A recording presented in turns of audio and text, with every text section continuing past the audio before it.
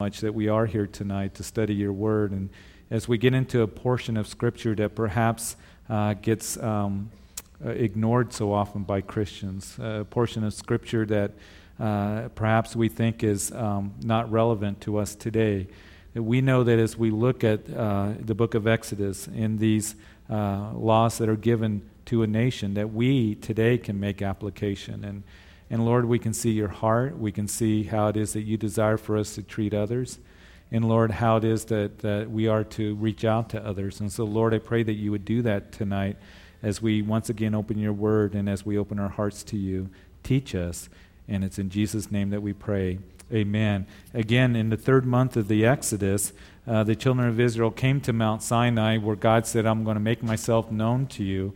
And he would, in the manifestations of the mountain shook and the mountain was on fire and there was great earthquakes and thunders and lightnings and there was the sound of a trumpet and the voice of God and Moses answered God.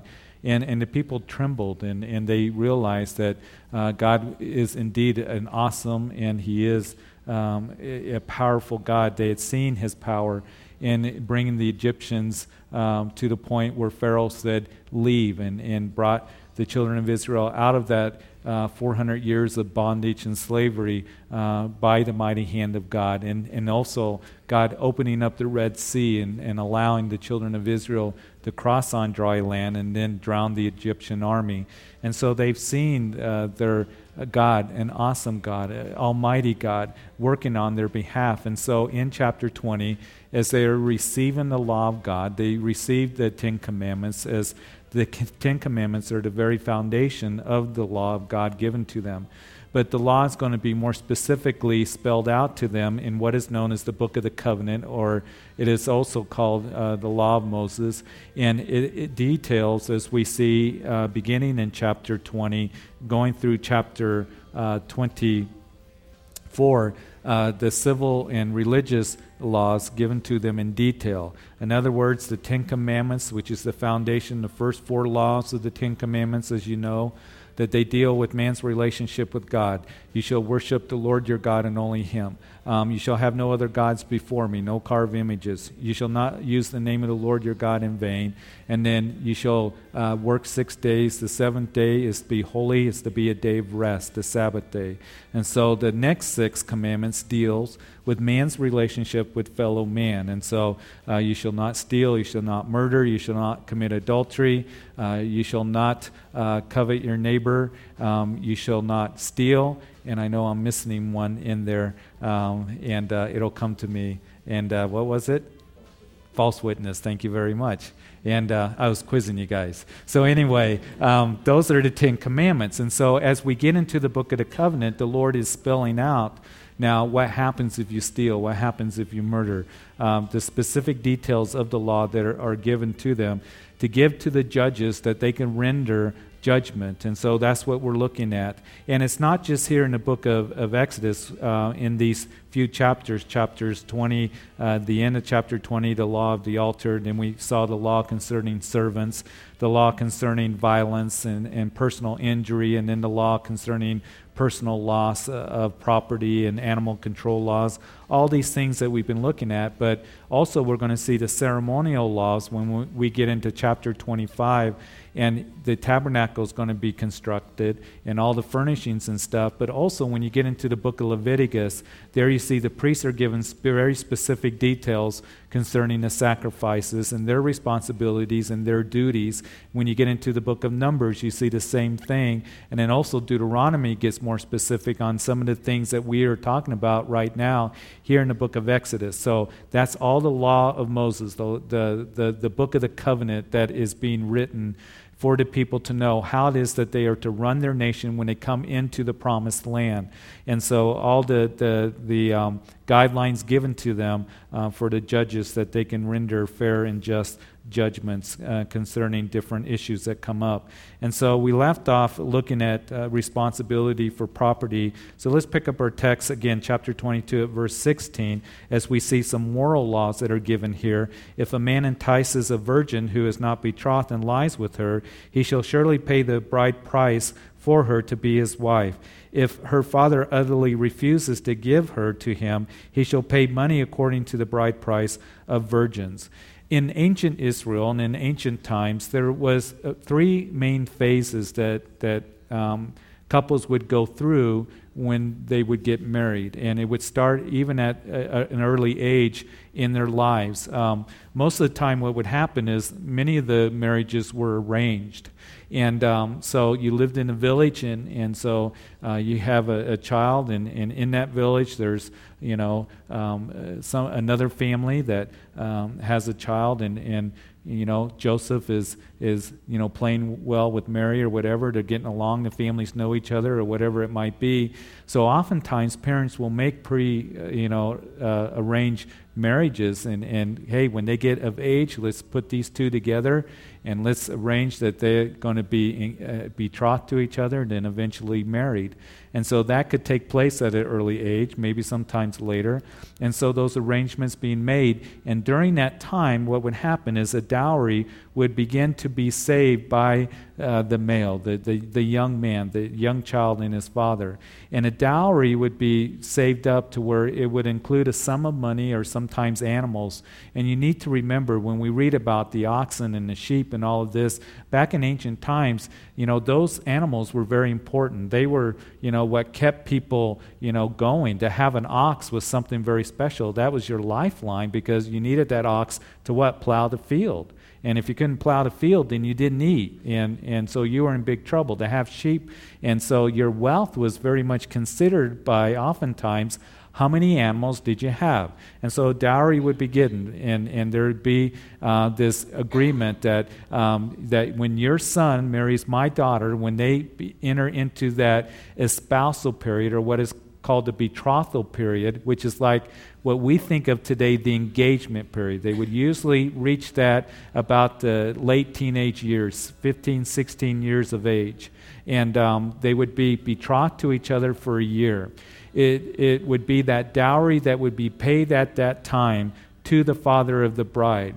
And what that did is that it communicated respect to the father of the bride. It showed that you as a young man valued his daughter very much and valued the fact that they were going to become married. And also what it did, it was almost like alimony in advance in case of divorce, that she wouldn't be left with anything. They didn't have divorce court. They didn't have all these things that we do today. And so the father would hold on to that dowry, and so he would keep it in case that she was left or there was a certificate of divorce that was given to her. In Jesus' day, we'll talk about this more, there was two views on divorce, and actually divorce was happening at a faster pace and at a greater pace in Jesus' day because some of the teachings, again, we'll talk about that when they come to Jesus and ask him questions about marriage and divorce. But a dowry would be given to the father of the bride.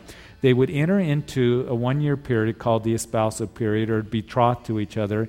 It was that period that Mary was with Joseph when she became pregnant with Jesus. And of course, in that period of espousal, they are legally married, but they never consummated the marriage physically. They didn't live together. It was, like I said, like the engagement period that a couple would go through today, except at that time that they were considered married. It was like a year long, that espousal period. They lived in their own parents' homes. They lived apart, and they would prepare for the time that they would get married. And that dowry would be given to the father and worked for during that time, the father of the bride. It was during that time that, of course, as Mary had not known a man, even though she was espoused to Joseph, and she would be conceived of the Holy Spirit, and the angel came to Joseph and said, Joseph, don't be afraid to take Mary as your wife, for that which is conceived in her is of the Holy Spirit, and she shall give birth to the Son of the Most Highest, and he shall call his name Jesus, and he will save his people from their sins. And so Joseph was wanting to put Mary away at that time secretly, that is, give her that certificate of divorce.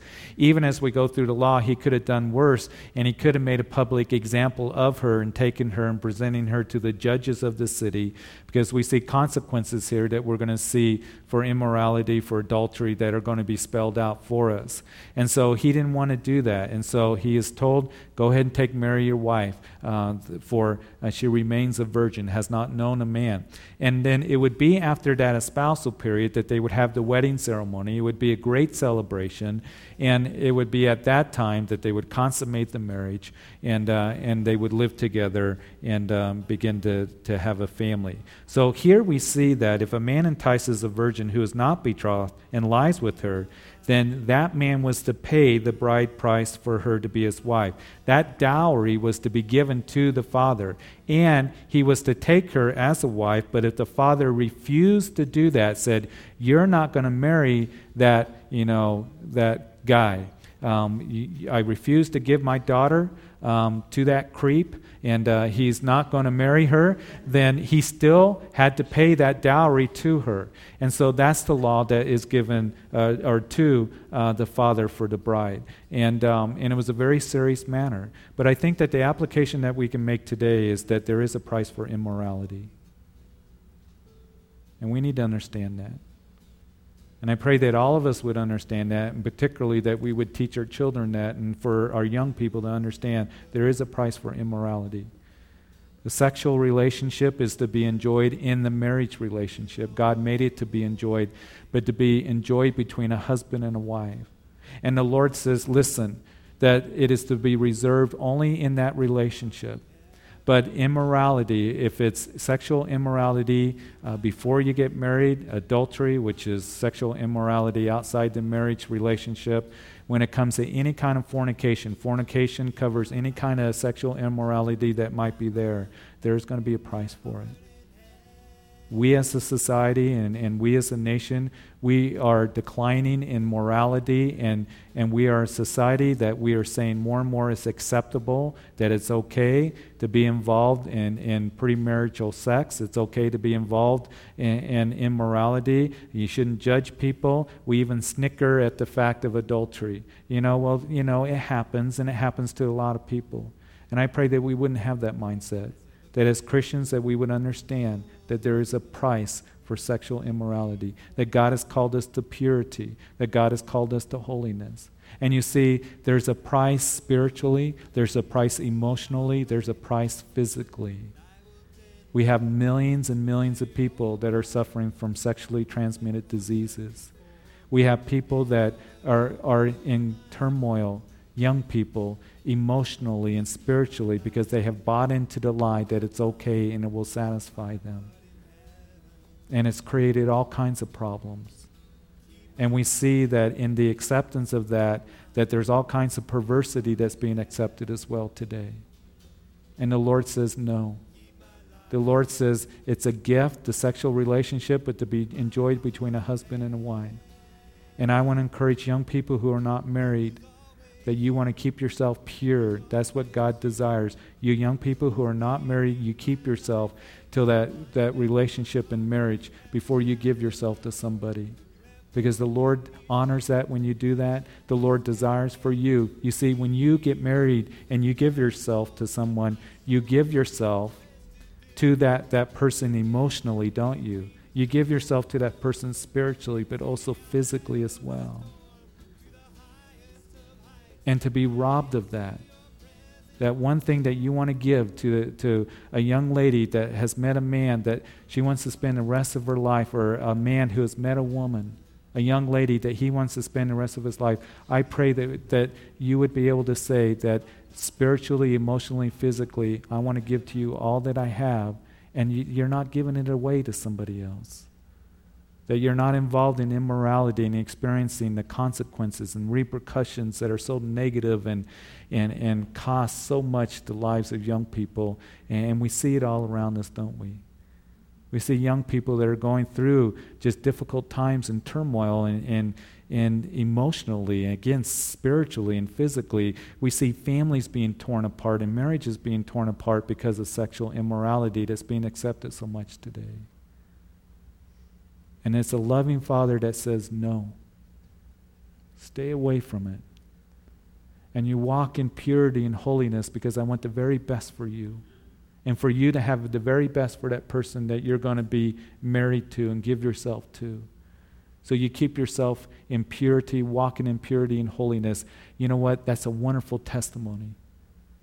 And it's a wonderful thing to say, you know what? I'm going to do that and walk in that way as the Lord has called me, and not buy into the lies of our society and the world that's saying it's okay, do it, everybody else is doing it. Who cares what everybody else is doing and what they say?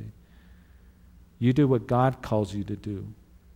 And you stay pure and you stay close to the Lord and you walk in obedience to Him. And so there was a price to be paid. And then verse 18, you shall not permit a sorceress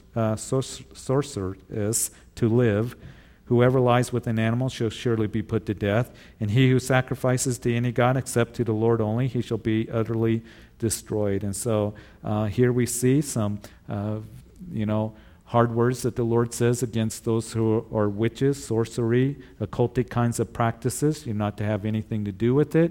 We see in the book of Deuteronomy, he explains it very well. You're not to have anything to do with witchcraft and anything to do with occultic kinds of mysticism and practices and things like that. Now, sometimes people will say, well, there's white witches and there's good witches and there's Mother Earth witches. There's nothing wrong with them. They're all witches to God. And there is deception behind it, and there is that which is false, and there's a pulling people away from the true and the living God. And that's why the Lord has some harsh words to say about it. And it's the children of Israel that will go into the promised land, and they will get involved in sorceries, they will get involved in witchcraft, they will get involved with those who will pull them away into that which is false. And you see, the Lord knows that there's eternal consequences for doing that. And that's why it's important that you and I as Christians, that we do stand for righteousness, that we stand for the truth and we give people the truth. And as Christians, we are not to be involved in witchcraft and sorcery and occultic kinds of things and mysticisms and New Age kinds of practices and be enamored with all those things. But to keep our eyes on the Lord and the Word of God given to us, because behind those things are demonic influences and those things that will pull you away from the Lord and lead you down a road of deception and that which is false. And so the Lord says, don't do it. Stay away from it, and stay away from those who do it. And here he has some harsh punishment for those who sacrifice to any other god. In verse 21, you shall neither mistreat a stranger nor oppress him, for you were strangers in the land of Egypt. You shall not afflict any widow or fatherless child. If you afflict them in any way, and they cry at all to me, I will surely hear their cry. And my wrath will become hot, and I will kill you with the sword. Your wives shall be widows, and your children fatherless. If you lend money to any of my people who are poor among you, you shall not be like a money lender to him. You shall not charge him interest. If you ever take your neighbor's garment as a pledge, you shall return it to him before the sun goes down. In verse 27, for that is his only covering, it is his garment for his skin. What will he sleep in? And it will be that when he cries to me, I will hear, for I am gracious. Interesting here, we see that the Lord begins to talk about four groups of people. He talks about the stranger, he talks about the fatherless, that is the orphans, the widows, and he talks about the person who is poor. And he tells the children of Israel, I have a heart for them. And you're not to mistreat them, for I am a gracious God. And you are to remember the stranger. He said, remember how you were a stranger in Egypt. And as they were in Egypt, as we talked about, they were enslaved, they were in bondage, they were afflicted, they were killing the babies. And he says, remember how it was when you were a stranger. And I think that if any of us have traveled overseas, we've been in another country, perhaps you've been in the mission field. I know that if I go to Africa, the Uganda or Sudan, if I go to the Middle East or the Far East, whatever it might be, you really feel that when you're a stranger in the land. And you know, you're always on the watch, and you may not always be treated the best. And the Lord says, remember how it was when you were a stranger, and you're not to take advantage and afflict and to treat others in a way that is displeasing to the Lord. Remember how it was. And I think that these are verses, and we're going to talk more about strangers being in the land. The Lord will talk about how Israel was to be a sovereign nation and how they were to keep their sovereignty, but also how it was that they were to treat the stranger. And I think these are good things because it's an important issue to us today, isn't it? And I think that we need to pray about these things, and we need to take these things to heart. You don't mistreat the stranger. You don't afflict them. But we're also going to see some other guidelines that are given that would keep the sovereignty of Israel in check and stuff. And so he says, I see the stranger, remember how it was. They were not to take advantage of people who were orphans. They were not to take advantage of the widows because they're already without protection. No mistreatment of them, because if you do, it arouses God's anger. They're already in a position where they can easily be taken advantage of. And so God has a special heart for the widows and for the orphans as well. James chapter 1 verse 27, pure and undefiled religion before God and the Father is this, to visit orphans and widows in their trouble. Deuteronomy chapter 24, we're going to see again that it's going to talk more about the stranger, it's going to talk more about the foreigner, it's going to talk more about widows and the poor and things like that when we get into details there. But we know that it was for the poor, a provision that they had is that they could go in and glean the corners of the field. And that was what you see Jesus, and we're going to see Jesus doing with his disciples in Matthew's Gospels. He's there on a Sabbath day with his disciples. They're gleaning the fields. And so that provision of Deuteronomy chapter 24 is that if you're poor and didn't have anything to eat, you go in the corners of the field, the corners of the vineyards, and you would take in the fields that grain, and you would rub that grain in your hand, and the chaff would separate from the grain, and then you just blow the chaff away and you eat the grain. You didn't go in with a sickle and start harvesting wheat, but you went in and you start picking it, and so that provision was given. The religious leaders come against Jesus and his disciples who were doing that, which was a sign that they were poor, but they were doing it on the Sabbath day. And so they were upset at Jesus and the religious leaders for doing that. So they could go in, they could glean the fields, and then also any of the fields that were left at harvest time, the grain that fell on the ground, they could harvest that as well. And we see it in the book of Ruth, don't we? Ruth, who was a widow, as she came back with Naomi from Moab, and she's back in Bethlehem, and it was Boaz who noticed Ruth and said, hey, you guys, spill some grain when you're pulling in the harvest. Matter of fact, spill a whole lot of grain for her. And because she was a widow, and that was a way that they could provide for them. And so the Lord is saying that you are not to take advantage of the poor. It's interesting, isn't it, as we look at this, that he says that if you give a loan that to any of my people who are poor among you, you shall not charge him interest.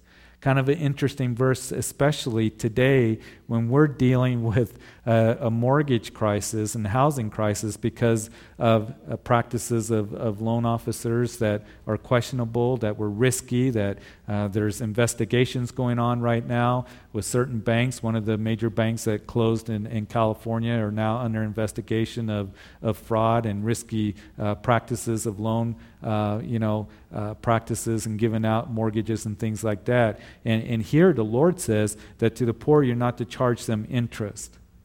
And also that if you take your neighbor's garment as a pledge, that is their coat, you shall return it before the sun goes down, because how's he going to keep warm when he goes to bed? So the Lord here is saying that again, that I have a heart for those who are strangers, those who are fatherless. I do have a heart for those who are widows and those who are poor. And what he is saying in this text is that you are to treat people right. You're to treat them honestly. You're not to take advantage of them. And so verse 28, you shall not revile God nor curse a ruler of your people. Again, kind of interesting verses we can think about, and you can do more digging as you look at what other portions of Scripture says, both Old and New Testament, about how we are to speak about rulers. We know from the Scriptures we are to pray for them. We know that we are to be in submission to those who rule over us. But I think that here, verse 28, not only revile God, but those who are rulers over us, that is something maybe perhaps that we need to keep in mind, especially in this election year, and because we like to do a lot of talking, don't we? And sometimes that talk can get pretty heavy. And certainly we have issues and views that we feel strongly about, and the election is important, and who we consider that we're going to vote for and stuff, and we all have a voice to give, and we feel strongly about certain issues.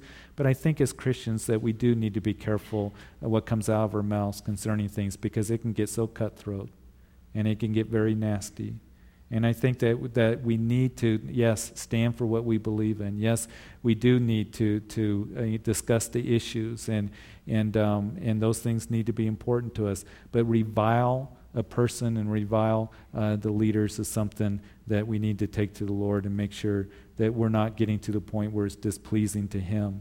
In verse 29, you shall not delay to offer the first of your ripe... I was going to say something, but I won't say it. You shall not delay to offer your first of your ripe produce and your juices, the firstborn of your sons ye shall give to me. And so here we talked about in Exodus 13, the law of the firstborn, the Lord said belongs to me. And then as we get into next chapter, we're going to see that the first fruits were to be given to the Lord as well. In verse 30, likewise ye shall do with your oxen and your sheep. It shall be with its mother 7 days, and on the 8th day ye shall give it to me. And ye shall be holy men to me. Ye shall not eat meat torn by beasts in the field. Ye shall throw it to the dogs. So no roadkill, guys. Leave it alone and give it to the dogs is what the Lord is saying. Don't be eating that. Go out and, do it right. Chapter 23, you shall not circulate a false report. Do not put your hand with the wicked to be unrighteous witness. And so here, in these laws that are given concerning a case that comes up, when a case comes before the judges, you're not to be one that gives a false report. There is to be no lying.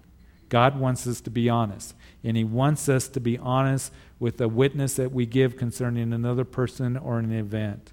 Now, the Bible talks about by the mouth of 2 or 3 witnesses, every word shall be established. Now, it is interesting that we live in a society today in the legal system, of course, where we can get very crafty in our witness, can't we? We can start mixing words. We can start being confusing. We can make excuses, all these other things. And the Lord says, you be honest and no false witness. And I think that we need to keep that in mind, that we don't get involved in the workplace and in the neighborhood and other things, that when we're talking to, that we have a false witness towards somebody, that we begin to say things that we don't know are true. We don't know, and we're just being involved in the gossip that everybody else is talking about, the boss or this coworker or the neighbor over here and all this stuff. We need to be careful not to be involved with false reporting, false witness of somebody else. And of course, that's one of the 10 commandments that I forgot that Wayne so nicely reminded me of. So no false witness concerning the neighbors, concerning the legality in the courtroom or whatever that they had. And then verse 2, you shall not follow a crowd to do evil, nor shall you testify in a dispute so as to turn aside after many to pervert justice. And so you don't follow the crowd to do evil. Don't follow the crowd. You need to do what is right. And I think this is a good word for us today. And it's a good word for us to remind our children, to teach them that you don't go with the flow of the crowd. When they are doing something that everybody else is saying it's okay, when you know that God's word says that it's evil, that you don't follow after the crowd. And I think we need to keep this word to our hearts, very, very close to our hearts, especially in the day in which we are living in. Because we are living in a day where more and more the crowd is saying immorality, these things, homosexuality, it's okay, it's good, it's fine, it's not sin. And so what is happening is people are saying, yeah, we agree, and then the church at large is more and more starting to buy into that. And the line is being drawn. And more of the crowd is saying it's acceptable and we can't say that it's sin and God's word, we shouldn't say that and preach that. And now we are beginning to see that it is becoming more and more to where you're considered using hate crime if you say the Bible says homosexuality is a sin. And we need to decide as Christians, and I believe it's going to be all of us and it's going to be me as a teacher, are we going to stand for what's right and what God's word has to say? You see, we have this new Senate Bill 200 that just passed, and those who are in law and lawyers are looking over it, and what is the implication of it? What's the implication to churches and stuff? And it's more than just if you're transgender or homosexual, or if you're transvestite or whatever it might be. That if you're male and you want to use the female bathroom, that you can do that in the public places. It's more than that. It's what they're getting out of it is if you have printed material like Focus on the Family does that says homosexuality, God sees it as a sin, and that's what God's word is saying, then they can come against you. And we're going to see a lot more lawsuits coming against. There's a huge lawsuit right now that's come against Nelson Publishing and Zonderman's and the Bibles that they print and the commentaries that say that homosexuality is wrong. We're going to see more and more in that. And I believe that we're going to see more and more coming after pastors that are going to stand for God's word and teach God's word. I do not understand why they say it's hate. If I say to my child, you know what, David, Luke, or Barbara and Rachel, you're not supposed to lie, does that mean I hate them? It means that God's word says don't lie, and he wants the very best for you, and he loves you. And it's that way with any form of immorality, including homosexuality. God says it's wrong, and it's sin. And repent and turn to him and be free from that. And if we truly love people, we're going to give them the truth. But you see, the crowd is going to say you're being intolerant and you're being hateful and all of this. And I've already, have pretty much come to, to settle in my own heart that it's going to be harder for me to teach the Word of God. But I'll tell you what, I am held to a stricter judgment, James says. And there's going to be the day where I'm not going to stand before Governor Ritter. And I'm not going to stand before the legislators. And I'm not going to stand before the crowds. But I'm going to stand before God Almighty. And I am held at a stricter judgment. And I have already settled in my heart that I'm going to teach God's word faithfully to the best of my ability what his word has to say. And if that means that we're going to talk about this on Sunday. Jesus said as he sent those disciples out 2 by 2, you are going to get persecuted. And he talks about how they're going to deliver you up to councils and to kings, and I'll be with you, and I'll give you the words to say when that happens. You stand strong. But he said, I came to bring division. I came to bring father against son and son against father. That is, that if you're going to follow after me, you need to deny yourself, pick up your cross, and follow after me. You need to be totally committed to me and surrender to me and to what my word has to say. But so much of what we're seeing in the church at large is, well, you know what? We need to follow the crowd and follow the crowd to do evil, and we need to be politically correct, and we need to say this is acceptable and not to be judgmental. And the problem is, when you begin to say, well, you know what? It's okay. Homosexuality is moral and it's right, and God says nothing against it, and he doesn't say it's sin, then what you have to do is you have to say other forms of immorality, that a man and a woman living together outside of marriage, that's okay because you can't judge them. You see what I mean? It just keeps going and it keeps going and it keeps going. And that's what we're seeing in our country. We are seeing in Europe and we are seeing in Canada that pastors that teach that homosexuality is sin, that lawsuits can be brought against them and they can get in big trouble for that. And I see the way that we are going in this country, that kind of radical legislation is going to begin to be presented not only in the state legislations but also in the national Congress as well. And it is coming. So are you and I going to stand for righteousness or not? And it isn't going to just be, and that's why I've always said that the feel-good Christianity and the entertainment, all of that stuff is going to come to an end. And Christians are going to have to make a stand of whether I am going to fear God and not man. And I've determined in my heart, as long as the pastor of this church, that I know that it's going to be tougher for me.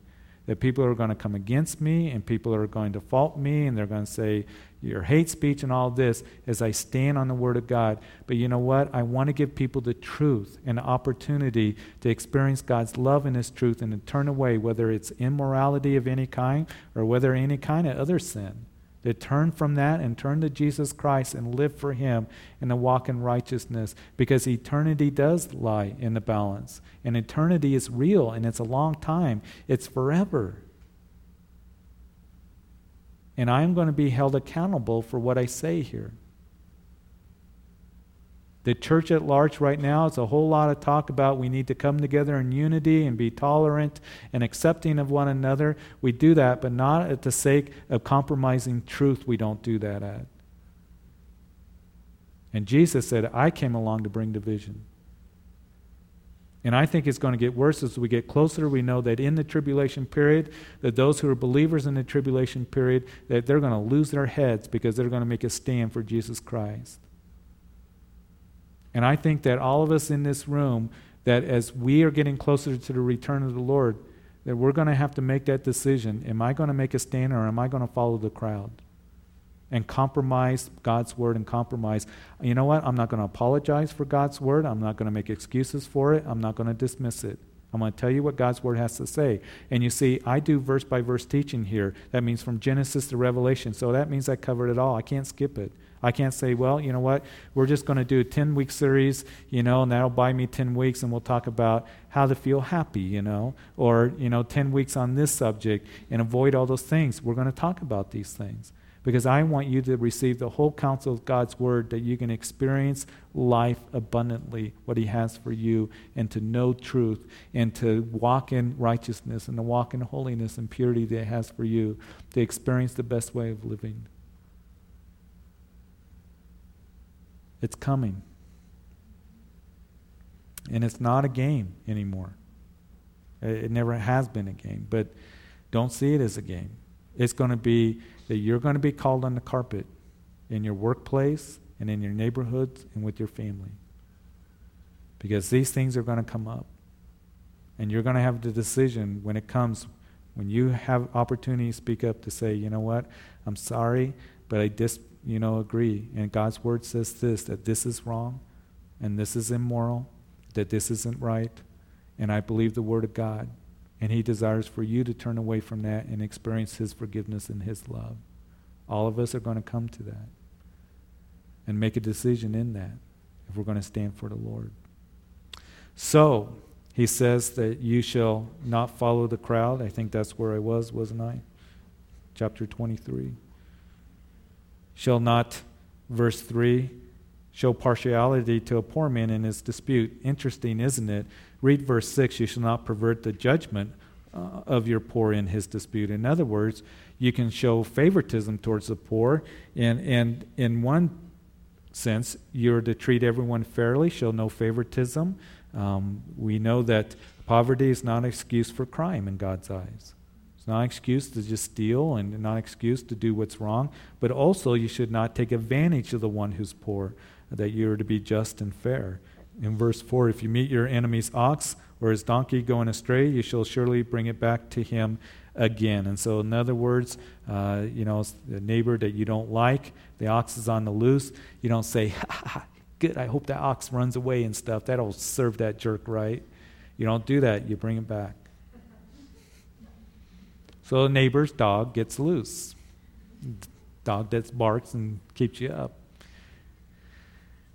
There's different ways you can do it, but you know what? The thing is, don't allow your dislike for someone not to be fair and just to them, okay? We as Christians, that we are to be different. Verse 5, if you see the donkey of one who hates you lying under its burden, and you would refrain from helping it, you shall surely help him with it. So your donkey's loaded down, weighed down, the person you don't like is trying to get him up. You're to go over and help. You're to go over and help. Verse 6, you shall not pervert the judgment of the poor in this dispute. Keep yourself far from a false matter. Do not kill the innocent and righteous, for I will not justify the wicked. And you shall take no bribe, for a bribe blinds the discerning and perverts the words of the righteous. Also you shall not oppress a stranger, for you know the heart of a stranger, because you were strangers in the land of Egypt. And so don't do anything with the false manner that's going to bring injustice. You shall take no bribes. And again, the treatment of a stranger. Notice here that he says, you know the heart of a stranger. You know the heart of a stranger because you were strangers in the land of Egypt. How about that stranger to the kingdom of God? I know that many of us can say, I remember what it was like when I was an unbeliever, when I was involved in sin, when I thought that those things were okay. I remember those things, and I'm so glad I'm free from it. I've repented from it. I belong to the Lord. But you know what that person, that unbeliever, when we talk to them. We don't excuse them, and we stand for righteousness, but we can have compassion, and we can know, yes, they are having those feelings. I remember it was like, that's all they know. They need Jesus Christ. They need to hear the gospel. You know somewhat their heart, what it is that they're going through. Because I used to be that way, and I used to have that heart, but now I have a new heart. I'm a new creation in Christ because I've given my life to Him. And so again, talking about the stranger, as the Lord says, you know the heart of a stranger because you were in the land of Egypt. In 6 years you shall sow your land and gather in its produce. In the 7th year you shall let it rest and lie fallow. And the poor of your people may eat. Again, that's gleaning the fields. And what they leave, the beasts of the field may eat. In like manner you shall do with your vineyards and your olive grove. And so here there was to be a Sabbath rest of the land. Again, that will explain in more detail. They were to produce crops, the grains in the vineyards for 6 years, and in the 7th year they were to rest, weren't they? So that was called the Sabbath year. Now it's interesting, when you look at the house of Judah, when they went into captivity, Jeremiah says that your captivity is going to last for 70 years because you did not rest the land in the Sabbath years. So in other words, for 490 years, they did not take the Sabbath rest of the land. They were disobedient to God. They thought, you know what, we can't rest the land. I can't rest my field in the 7th year. And God, we're going to see here in the law, is going to say in the 6th year, I'm going to double your crops. If you trust in me and become obedient, I'm going to provide for you. But the 7th year, that land is the rest. And they didn't do it for 490 years. So the Lord says, you're going to go into captivity for 70 years, and the land's going to get its rest. I'm going to get those Sabbath years back. And the lesson and the application that you and I can make is we can think, well, I'm going to compromise. I'm going to do this. I'm not going to do what God's Word has to say because I think I'm going to get ahead when I do that. And we're not going to get ahead whenever we are disobedient to God's Word. But the Lord says to you and to me, listen, be obedient to me in what I tell you. And you're going to see that I'm going to provide for you, and I'm going to bless you, and I'm going to help you. And we're going to see here that the feasts are going to be given, and the males were to go down and celebrate the feast 3 times a year. And in that celebration, as they went, God said, I'm going to provide for your house. I'm going to protect your home. But you come down and you worship me during this time. And so the Sabbath rest for the land, and then the Sabbath day again, reiterated, verse 12. 6 days you shall do your work, and on the 7th day you shall rest, that your ox and your donkey may rest, and the son of your female servant and the stranger may be refreshed. And in all that I have said to you, be circumspect, and make no mention of the name of other gods, nor let it be heard from your mouth. And 3 times you shall keep a feast to me in the year. You shall keep the feast of unleavened bread. You shall eat unleavened bread 7 days, as I commanded you, at the time appointed in the month that is of Abib. For in it you came out of Egypt. None shall appear before me empty. Verse 16, in the feast of harvest, the first fruits of your labors, which you have sown in the field, and the feast of ingathering at the end of the year, when you have gathered in the fruit of your labors from the field. 3 times in the year, all your males shall go appear before the Lord God. And we see these feasts that are given to us. Again, God instructs them on 3 agriculture feasts to be held annually. First, there was the Feast of Unleavened Bread. We talked about that in Exodus chapter 12. There was the Passover, and then immediately following Passover, there was a 7-week feast called the Feast of Unleavened Bread. In the Feast of Unleavened Bread that we talked about, they were to go through their houses and take all the leaven out. Leaven was used to be put into their bread that the dough may rise. And in the Scriptures, leaven speaks of corruption, it speaks of evil, it speaks of sin. So they were to take leaven out of their cupboards, no leaven in the house, and they were to eat unleavened bread, no leaven in the bread for a week during that feast. And we talked about the principle for you and for me is you don't have any leaven in your home. Get it out. Any corruption, anything that's unpleasing to the Lord, any sin, anything that is evil, get it out of your house. And don't have it there. And don't be taking in anything that's evil, that is going to corrupt you, that is going to cause you to carnal out, anything like that. You're to be ones that you desire to take in the things that are righteous and true and just and noble. Philippians chapter 4, verse 9, a good verse for you to jot down. Whatever things are true and noble and just and pure and righteous, Those are the things that you're to meditate on. Those are the things that you take in. So the Feast of Unleavened Bread with Passover that would begin there in the month of Abib, the beginning of months, or also Nisan.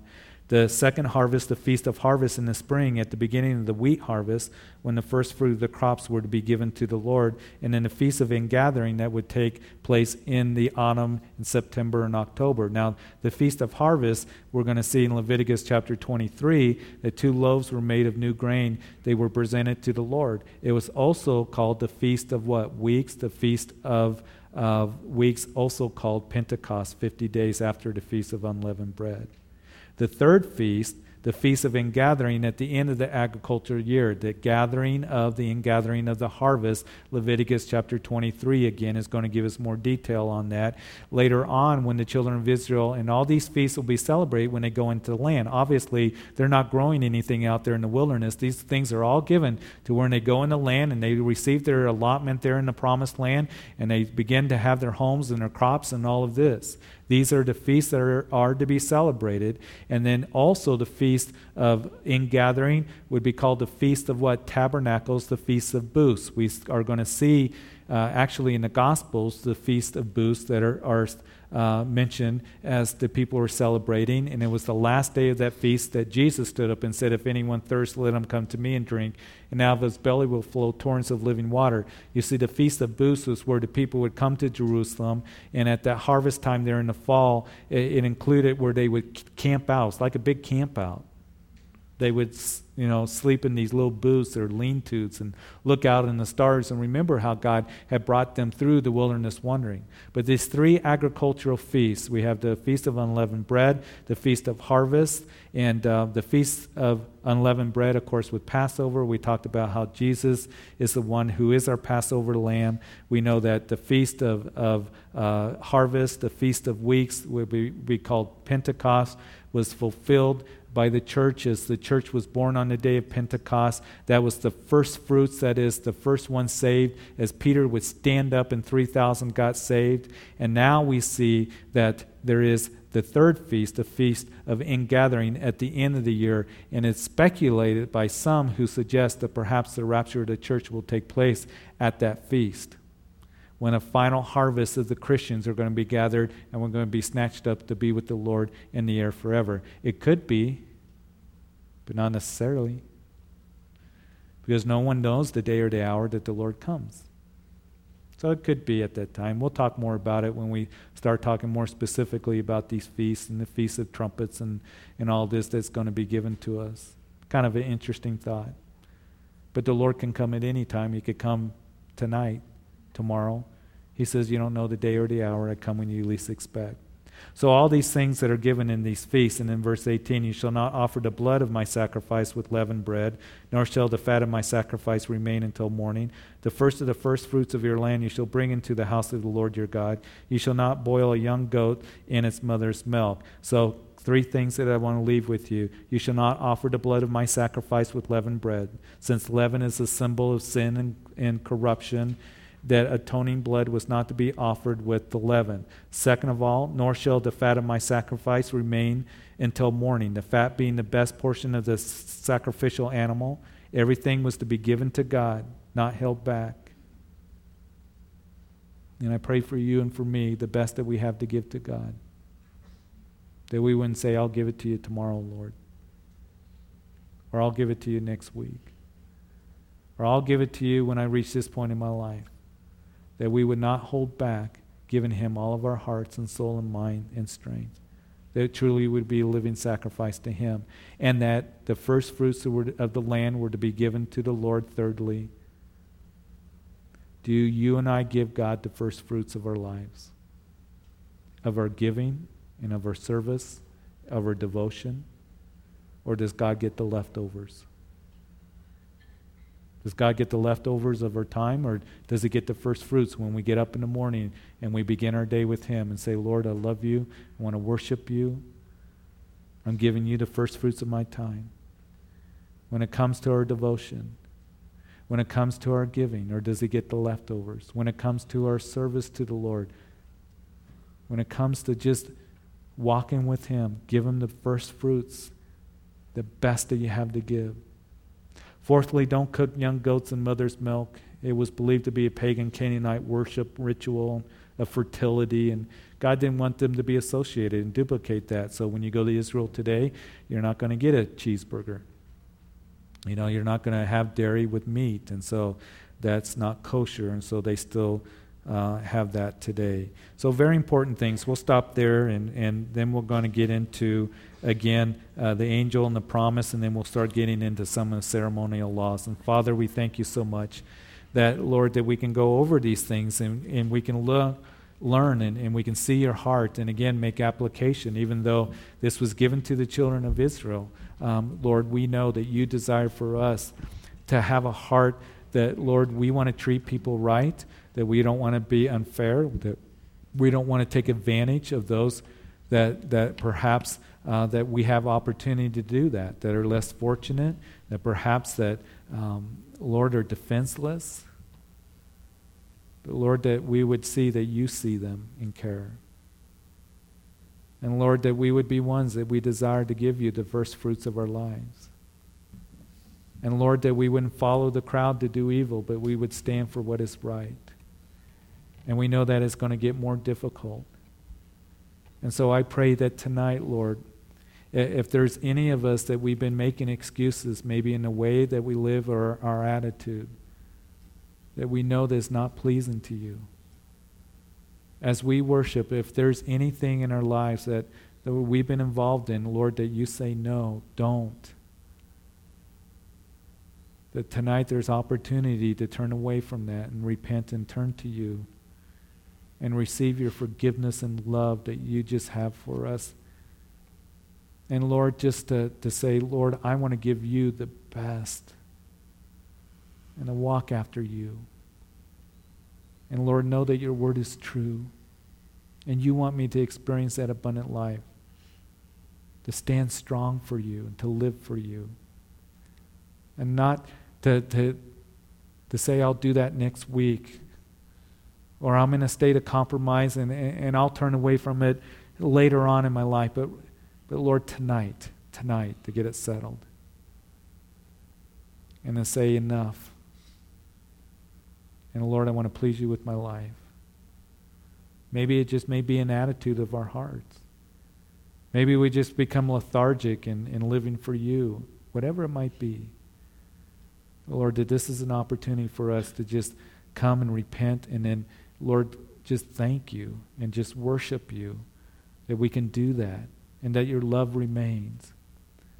Father, I pray that you would just encourage the one perhaps feels like, yeah, I am one who, Lord, is defenseless and one that people can easily take advantage of me. Lord, that they would know that you are their protector and that you hear and that you see. And Lord, that they would just lean on you and trust in you and stay close to you. That you would provide for them and bless them. So Lord, we come to you tonight. Continue to minister to us and bless us. And Lord, draw us close to yourself as we continue to worship in Jesus' name. And we're going to worship for